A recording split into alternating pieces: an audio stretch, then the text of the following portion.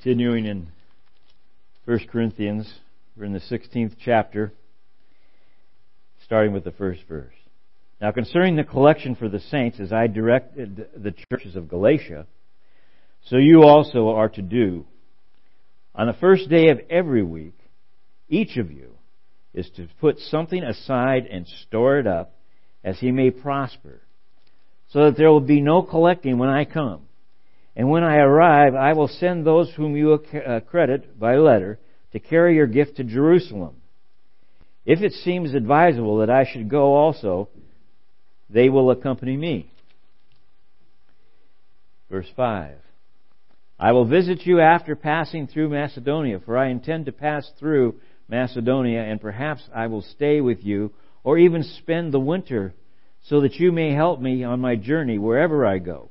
For I do not want to see you now just in passing. I hope to spend some time with you, if the Lord permits.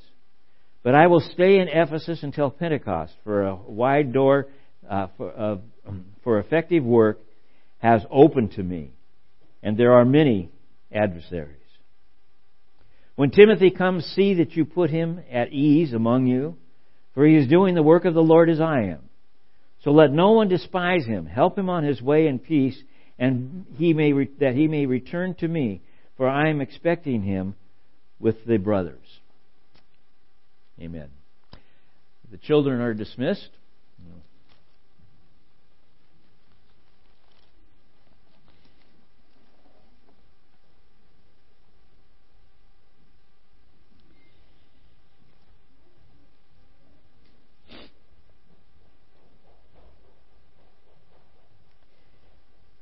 As Paul is beginning to sum up his letter to 1 Corinthians, the 1 Corinthians letter, he is asking for assistance on a collection for the saints in Jerusalem.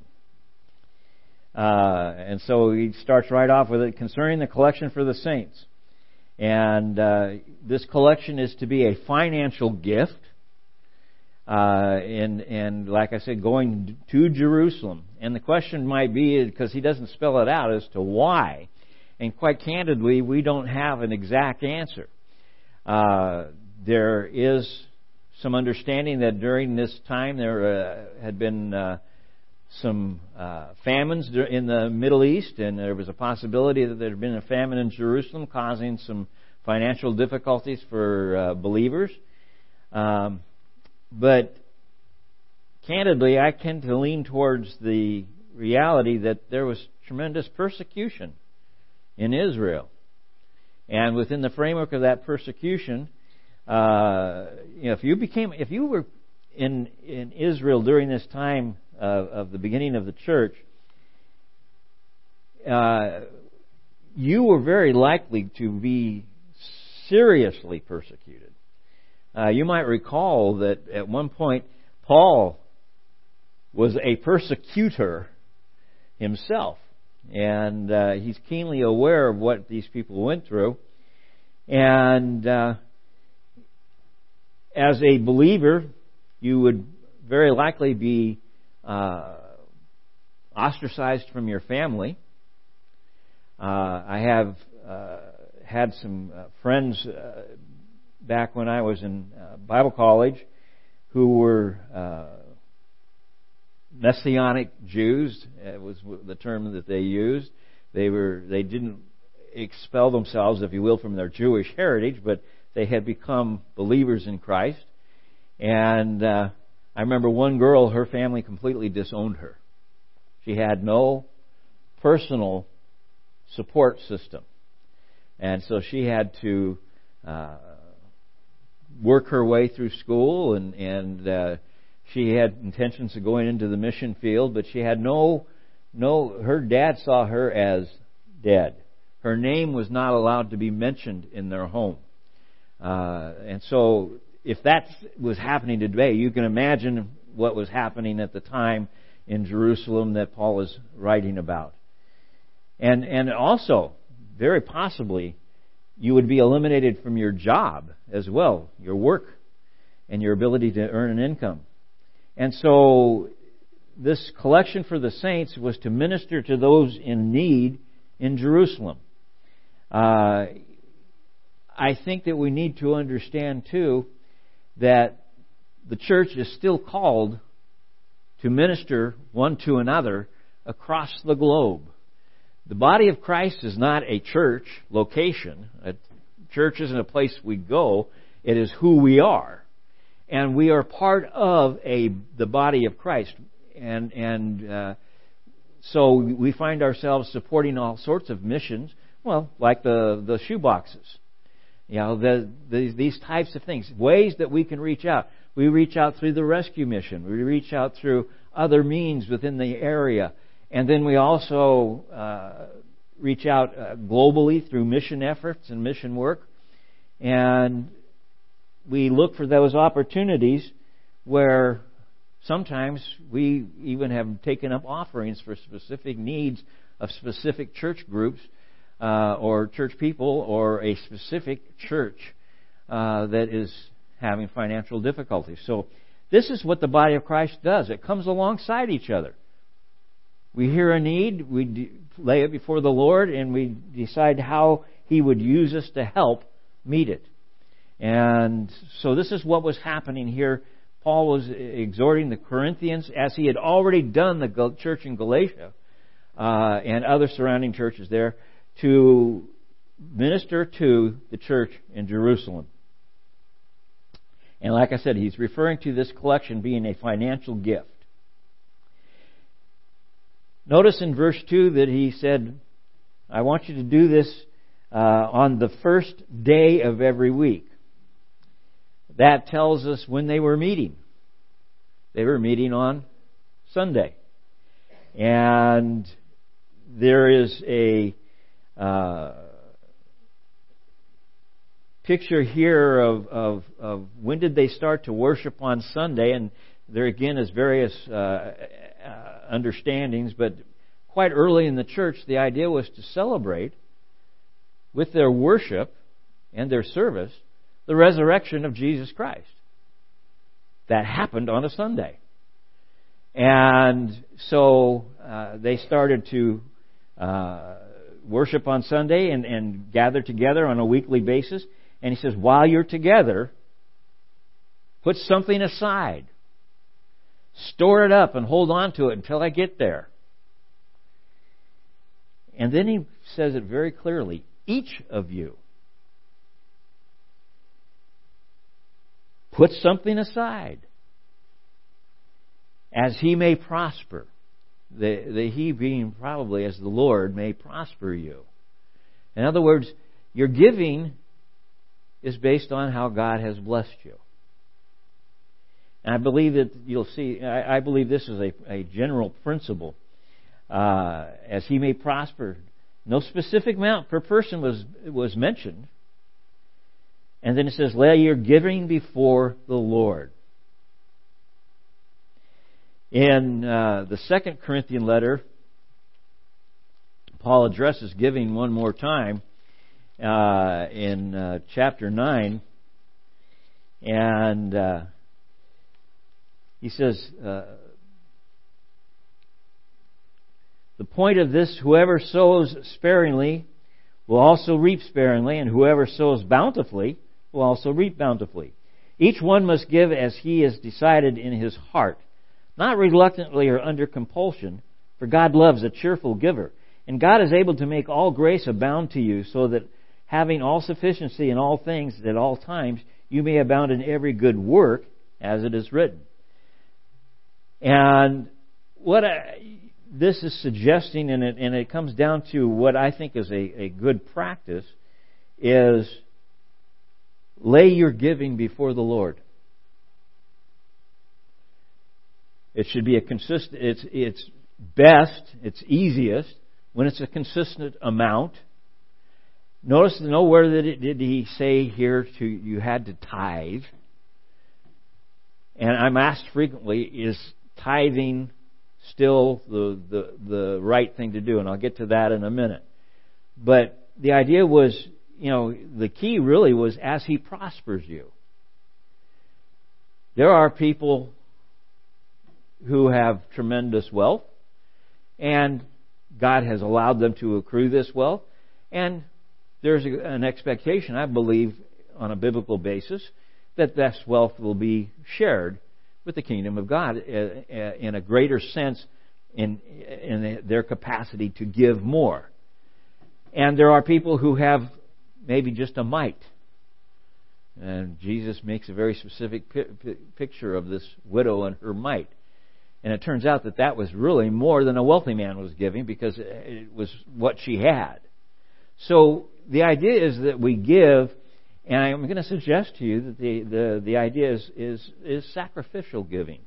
Meaning, you could have done something else with that money, but you chose not to, and want to support the kingdom of God and His work. And this is what Paul is asking from them. But the question still comes down to, where does the tithe come in? In the Old Testament, the law in Leviticus spelled out the tithe, 10%. But what is interesting was they not only tithed their income, but they tithed their crops, they tithed several different areas of their lifestyle. And as a result, they were tithing somewhere between 20 and 25% if they were obedient Jews to the law. And there was, but like I said, in the New Testament, there's no specific command. But I believe there is a principle. Let me share with you what I see. In the very beginning, in Genesis, in chapter 14, we have a very interesting occurrence. Lot had gone off to Sodom and Gomorrah, and Abraham had gone to rescue Lot. He was returning with the spoils of a victory. And it says, after his return from the defeat of Chedorlaomer and the kings who were with him, the king of Sodom went out to meet him at the valley of Shaveh, that is, the king's valley. And Melchizedek, king of Salem, brought out bread and wine. He was the priest of God Most High. And he blessed him and said, now he blessed Abraham and said, "Blessed be Abraham by God Most High, possessor of heaven and earth, and blessed be God Most High, who has delivered your enemies into your hands." And Abraham gave him 1/10 of everything. And the king of Sodom and Abraham, "Give me the persons, but take the goods for yourself." And it goes on. But here, this king, notice his name means he was the priest of God Most High, and he was blessing Abraham.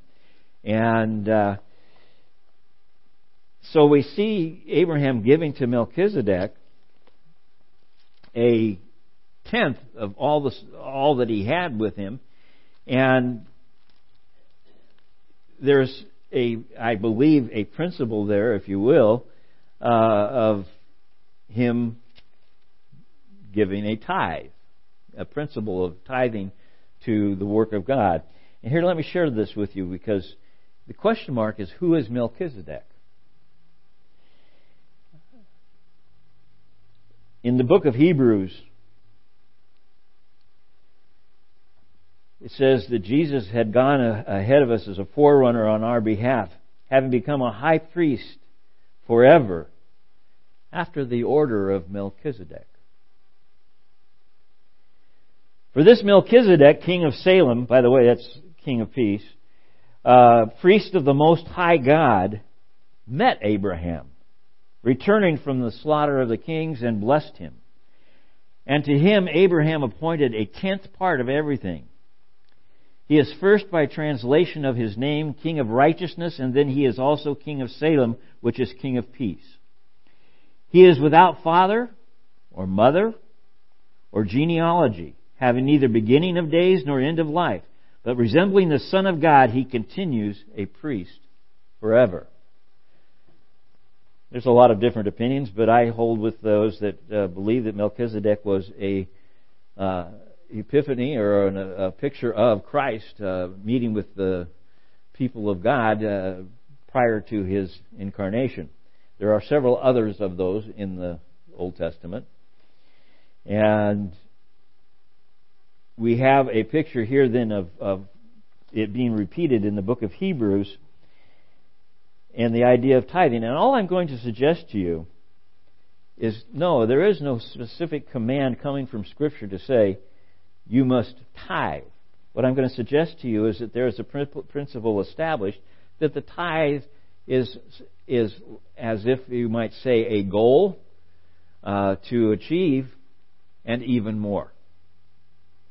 And again, all I can suggest to you as to how you figure out where your giving is to lay it before the Lord and ask God to open your heart and your mind as to what He would have you give from what you have in the resources and income that you have.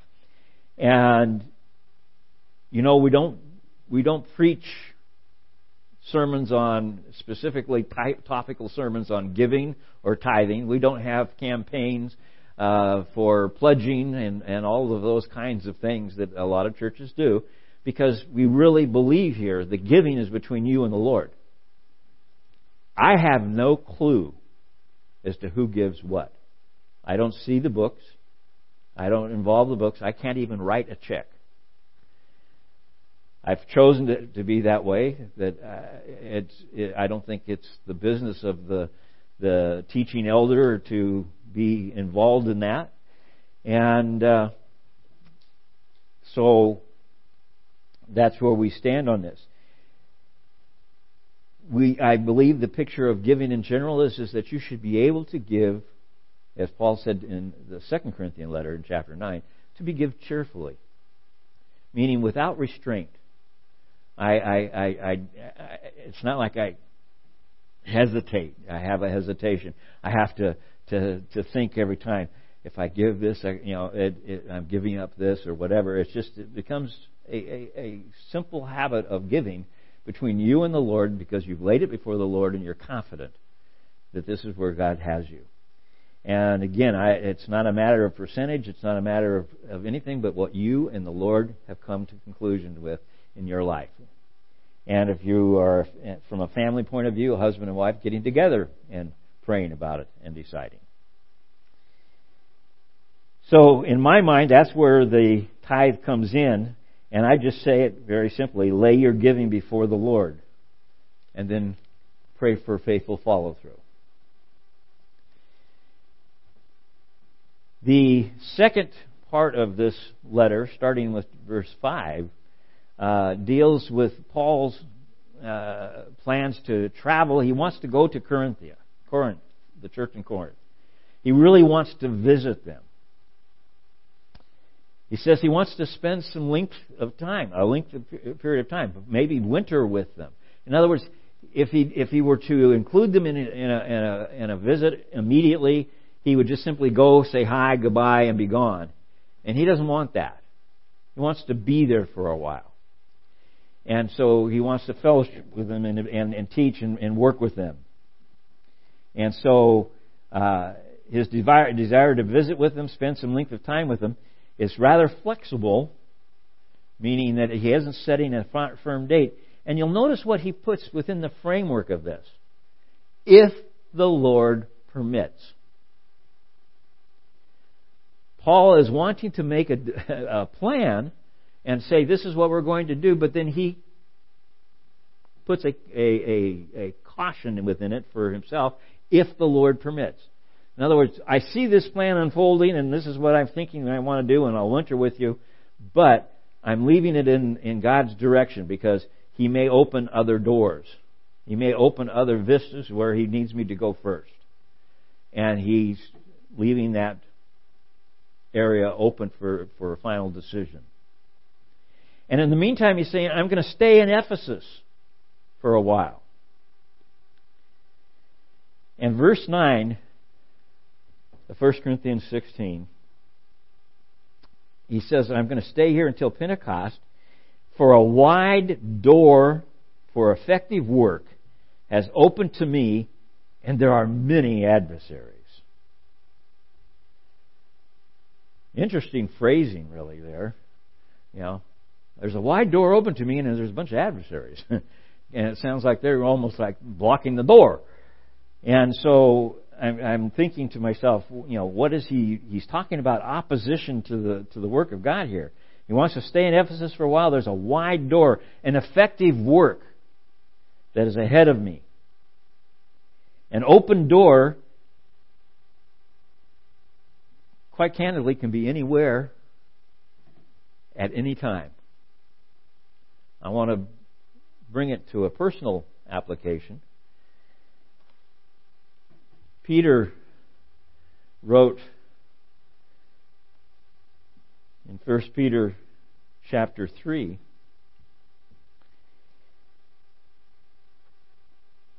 "Now who is there to harm you if you are zealous for what is good? But even if you should suffer for righteousness, you will be blessed." Even if you suffer for righteousness' sake, you will be blessed. We don't think of suffering as a blessing. But he says, you will be blessed. "Have no fear of them, nor be troubled. But in your hearts honor Christ the Lord as holy, always being prepared." Listen to this carefully. Always being prepared to make a defense to anyone who asks you for a reason for the hope that is in you. That is an open door. Somebody opens the door and they ask you. You now are allowed to go through the door and explain to them why you are the way you are in Christ. And this comes back to every one of us. This isn't for pastors or elders or deacons or, leaders in the church. This is for every single believer. We are to pray for opportunity. That God would open our eyes to those around us that we might share the reason for Christ in us. I know I've shared this before years ago, but I want to say it one more time. That,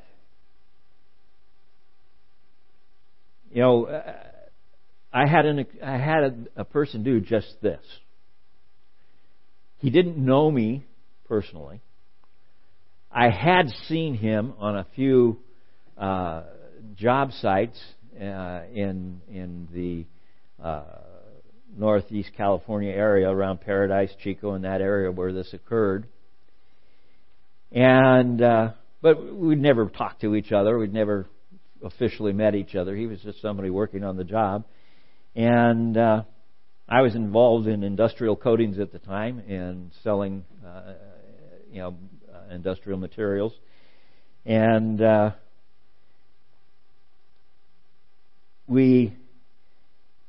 showed up to one of my accounts, and we were getting busy to put things together, and I normally helped him out that on the days that I showed up, and we'd have an opportunity to meet with some contractors and stuff if we could. Well, it turned out to be one of the most crazy days. It's the month of May in Paradise, California. That's the beginning of warm weather. And it snowed.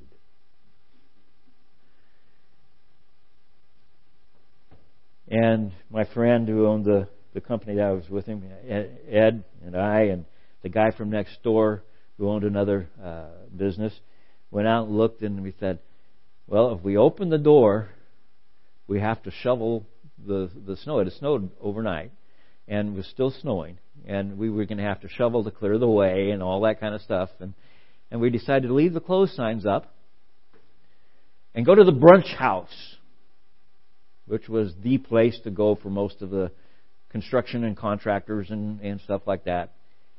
Well, of course, we walked through the door and the place was jammed. Everybody else had the same idea. We're not going to work in the snow this morning. It's going to be gone by the afternoon. We're not going to mess with it. And there was one table, seating for 4, but one person was sitting at it. And there was 3 of us. And that was the only opening. And so we went and we sat with him. And he was very gracious. And towards the end of breakfast, we were almost done, and Ed and Jim got up and left, and I was still sitting there having my coffee and talking with this gentleman, and he started to share the Lord with me. Now, I have to tell you, just weeks before this, I had told my wife, because this is the early 70s, by the way, the Jesus movement was alive and well in California. And we had a number of our friends who had become Christians. And every time we talked, that's all they wanted to talk about. And I finally told, and Kathy was interested. My wife was interested. And I simply told Kathy that if our friends show up with their Bibles, I have no objection. She can visit with them as long as they want. I'll be down at the Wheelark, which was the local bar. And she knew the number. And she said, I said, you call there and tell me that they're gone, I'll come home. A few weeks later, here I am sitting at the table listening to someone telling me, according to what 1 Peter told him to say, basically, why I am the way I am, why I do the things I do. And he says, you have a hang-up? And I said, yeah, I can't believe the bodily resurrection.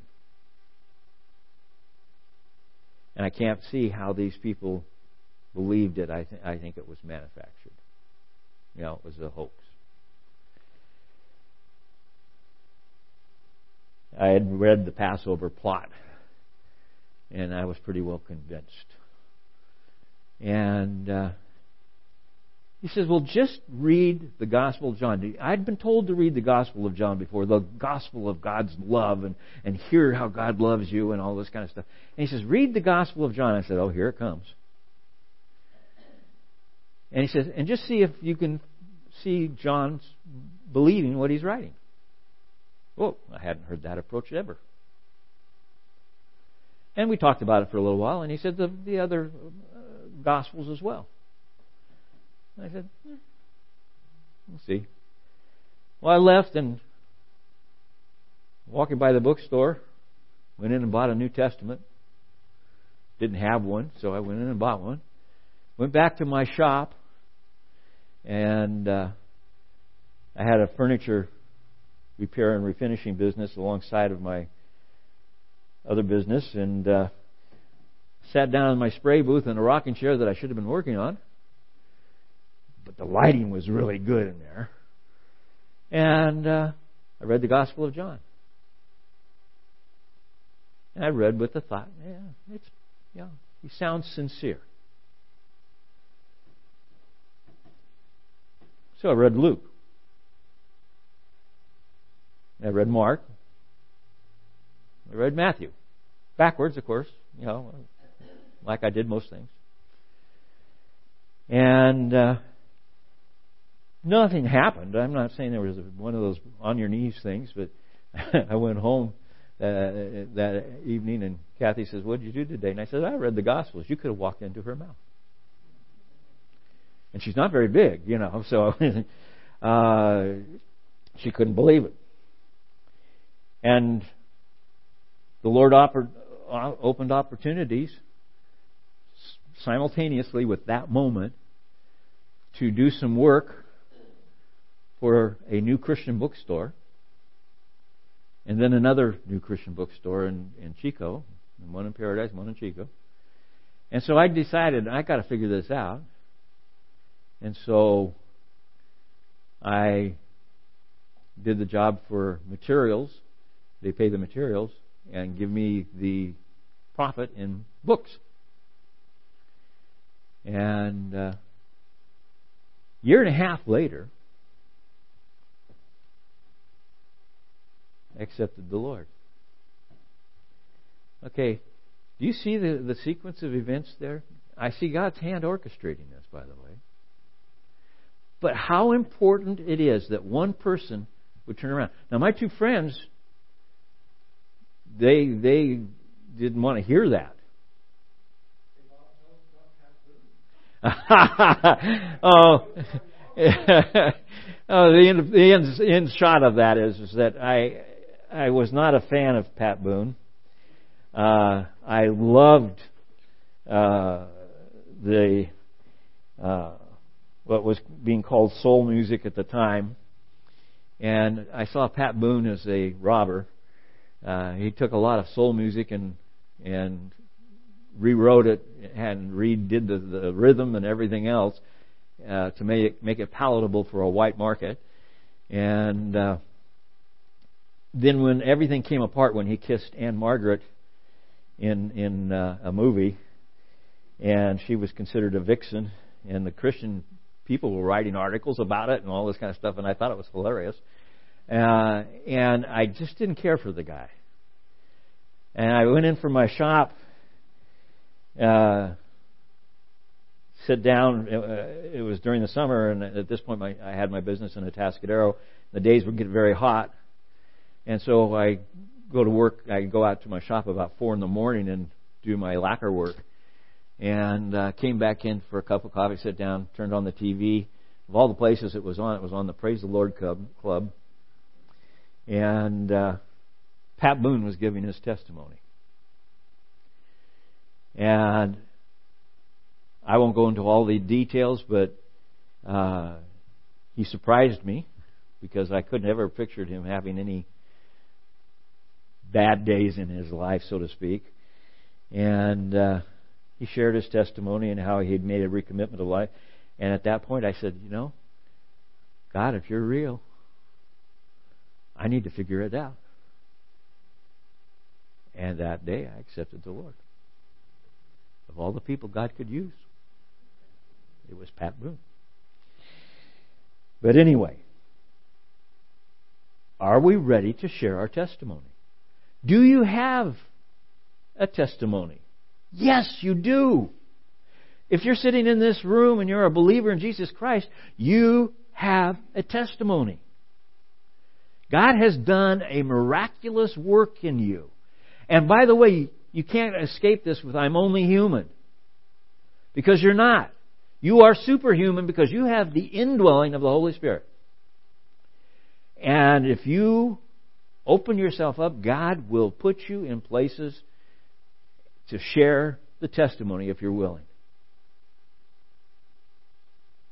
And it can be to absolute strangers, or it may be to a family member. I remember that I did the first wedding in my family that I did as a pastor. My uncle came up to my dad and said, "Is this legal?" Because he knew me growing up. And my dad just smiled at him. Well, then my dad, a few years later, died in an airplane crash, very sudden. And I did his funeral and shared his faith, and which he had returned to just a couple of years before that. And my uncle came up to me and he says, "You really believe this? We have a testimony. And God wants us to share it. But there's opposition out there. You'll run into people who you're thinking this is the time and the place, and you'll want to share it, and they'll get up and walk away from you. Don't let that stop you. I believe that's Satan trying to get you to be quiet.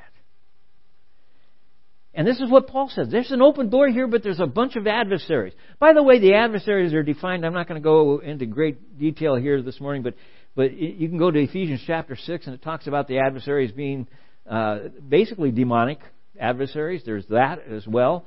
And there's people who are adversaries. There's where the opposition is there. The opposition to the Word of God is rampant in this world. Why? Because Satan still has roaming privileges. There's a day when the lake of fire is his permanent home, but it's not there yet. And so we have opposition. We have people, and I don't know how many times in my ministry I have come against opposition. And I've come against opposition from neighbors that didn't like the parking problems that the church was causing. They have come in opposition to city councils that didn't like the way our ministry was going, and they were trying to put a cap on it, and just different things that have happened. And not that they knew they were being tools, but they were the opposition against the gospel. And it can be anywhere at any time. Many adversaries. Jesus said, "You will be hated for my name's sake." Those were His words in Matthew chapter 10. And 2 Timothy chapter 3, He says, "He who decides to live a godly life will be persecuted." And you might not realize that persecution doesn't have to be somebody coming after you with a club. It can just be what they say behind your back. It can be a number of different kinds of things. But what he's saying is, live your life for Christ wherever you are. And if you have the opportunity, you can't force this. God opens the door. But if you have the opportunity, share what's in you and why you are the way you are in Christ. Jesus said something really powerful.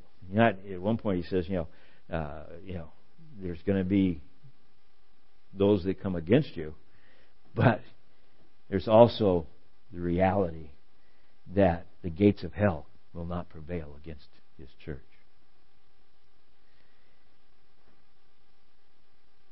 I just want to quickly point to Acts chapter 19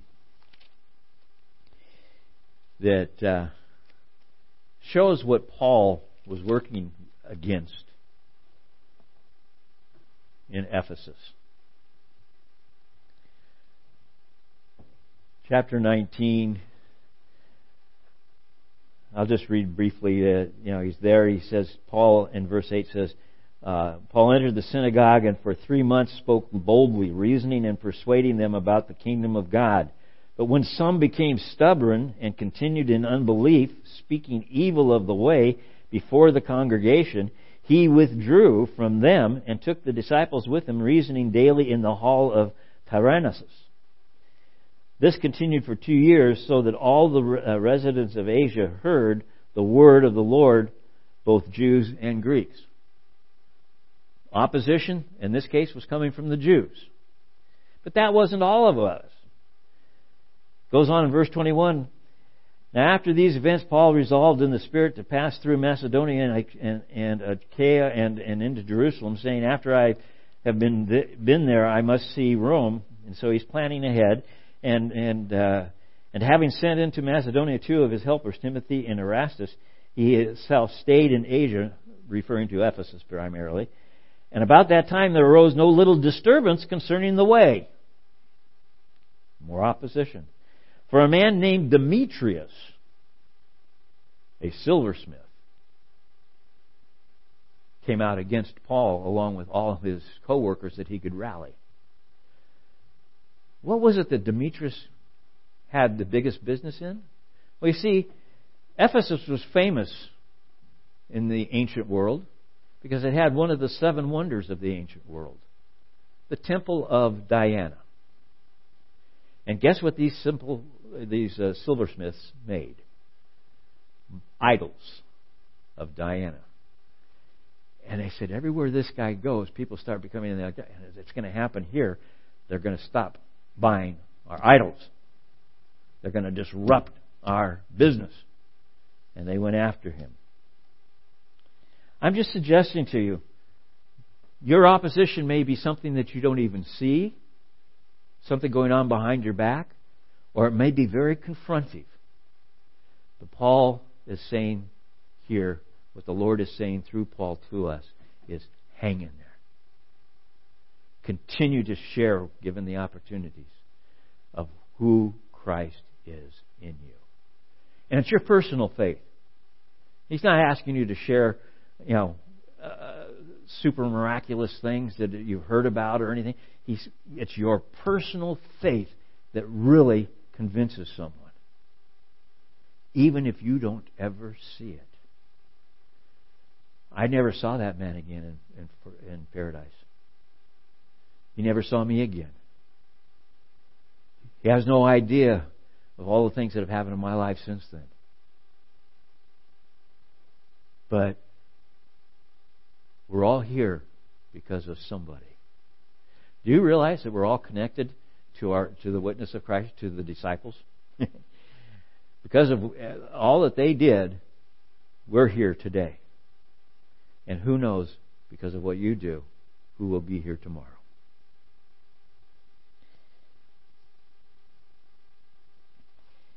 I want to give you just a word of encouragement in the book of Romans. Paul makes sure that we understand this. First off, a verse you hear me say quite frequently: there is no condemnation for those who are in Christ Jesus. Not that we don't deserve it, it's because Christ has taken it for us. And in doing so, we are called joint heirs with Jesus in Romans chapter 8. Jesus shares His inheritance with us.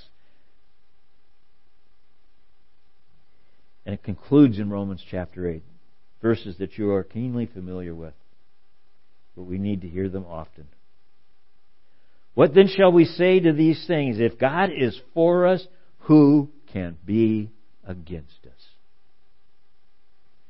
He who did not spare His own Son, but gave Him up for us all, how will He not also with Him graciously give to us all things? Who shall bring any charge against God's elect? It's God who justifies. Who is to condemn? Christ Jesus is the one who died. More than that, who was raised and who is at the right hand of God, who indeed is interceding for us. Who shall separate us from the love of Christ? Shall tribulation, distress, persecution, famine, nakedness, danger, sword? As it is written, for your sake we are being killed all the day long. We are regarded as sheep to the slaughter. That was what was happening to Christians at different places. No, in all these things we are more than conquerors through Him who loved us. Neither death, nor life, nor angels, nor rulers, nor things present, nor things to come, nor powers, nor height, nor depth, nor anything else in all creation will be able to separate us from the love of God in Christ Jesus our Lord. Amen. And every time we come to the table together, we celebrate what God has done for us. And He asks us to do this, I believe, on a weekly basis until He comes again. We don't pass the tray during the song that's for communion. We ask that you would come up and pick up the communion. In one tray we have packets that are sealed, and you can go that route, or we have on this side the cups. There's two cups stacked together. One has the bread in it, and the other the fruit of the vine. And so let's come together and hold the communion. Come up and get it, but hold it until we've all been served and are seated, and then we'll share it together.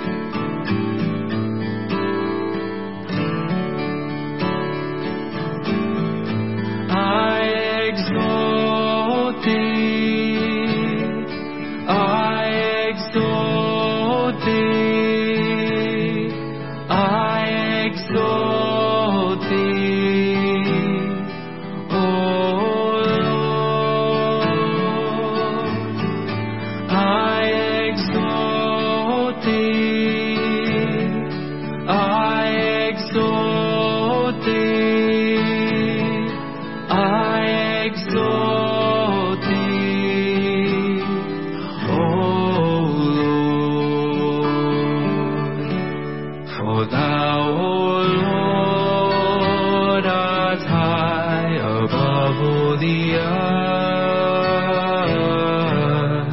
Thou art exalted far above all gods.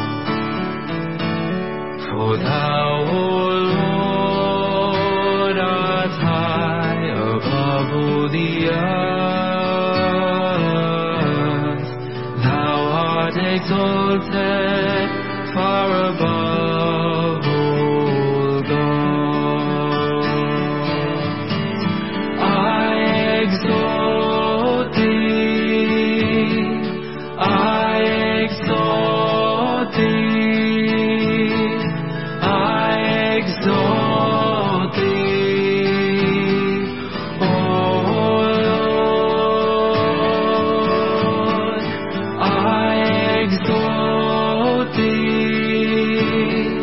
I exalt thee, I exalt thee, O Lord. For thou, O Lord, art high above all the earth. Thou art exalted far above all gods. For thou, O Lord, art high above all the earth. Thou art exalted far above all gods. I exalt thee, I exalt thee, I exalt thee, O Lord. I exalt thee, I exalt thee, I exalt thee, O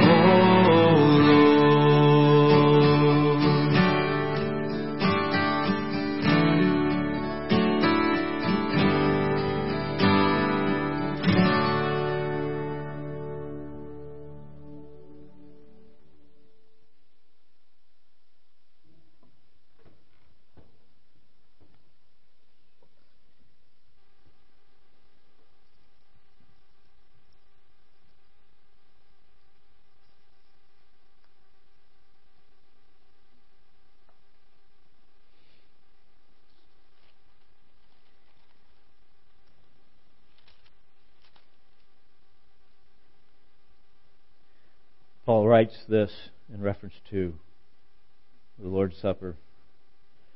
For I received from the Lord what I also delivered to you, that the Lord Jesus, on the night that he was betrayed, took bread, and when he had given thanks, he broke it and said, "This is my body, which is for you. Do this in remembrance of me." Let us share the bread.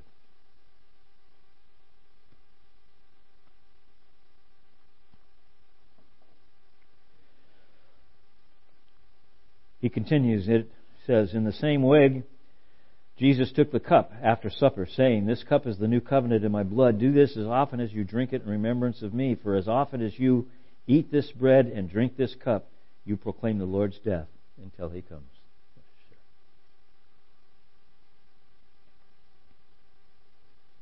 Father, we thank you for the opportunity to be here together around your table and in this fellowship. And we ask, Lord, that you would cause us to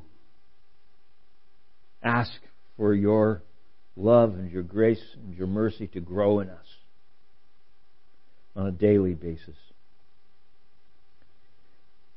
That we might continue to grow in our understanding of who you are, what you've done, and what you are yet to do. We look forward to the day when you return. We went through all of this, and in 1 Corinthians chapter 15 about the resurrected body, and we look forward to that day. Prepare us, Lord, to share wherever there is an open door you put in front of us. And again, Lord, we worship you, we praise you, we thank you for your mercy and your grace. We love you. In Jesus' name, amen. Would you stand as we close our final song?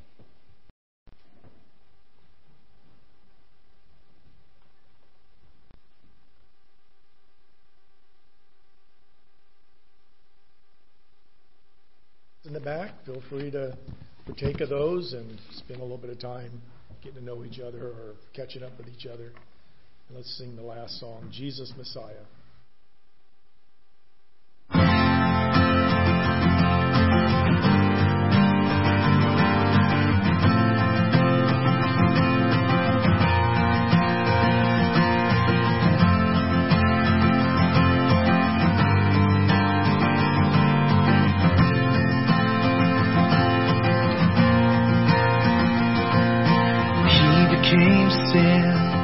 Who knew no sin, that we might become His righteousness.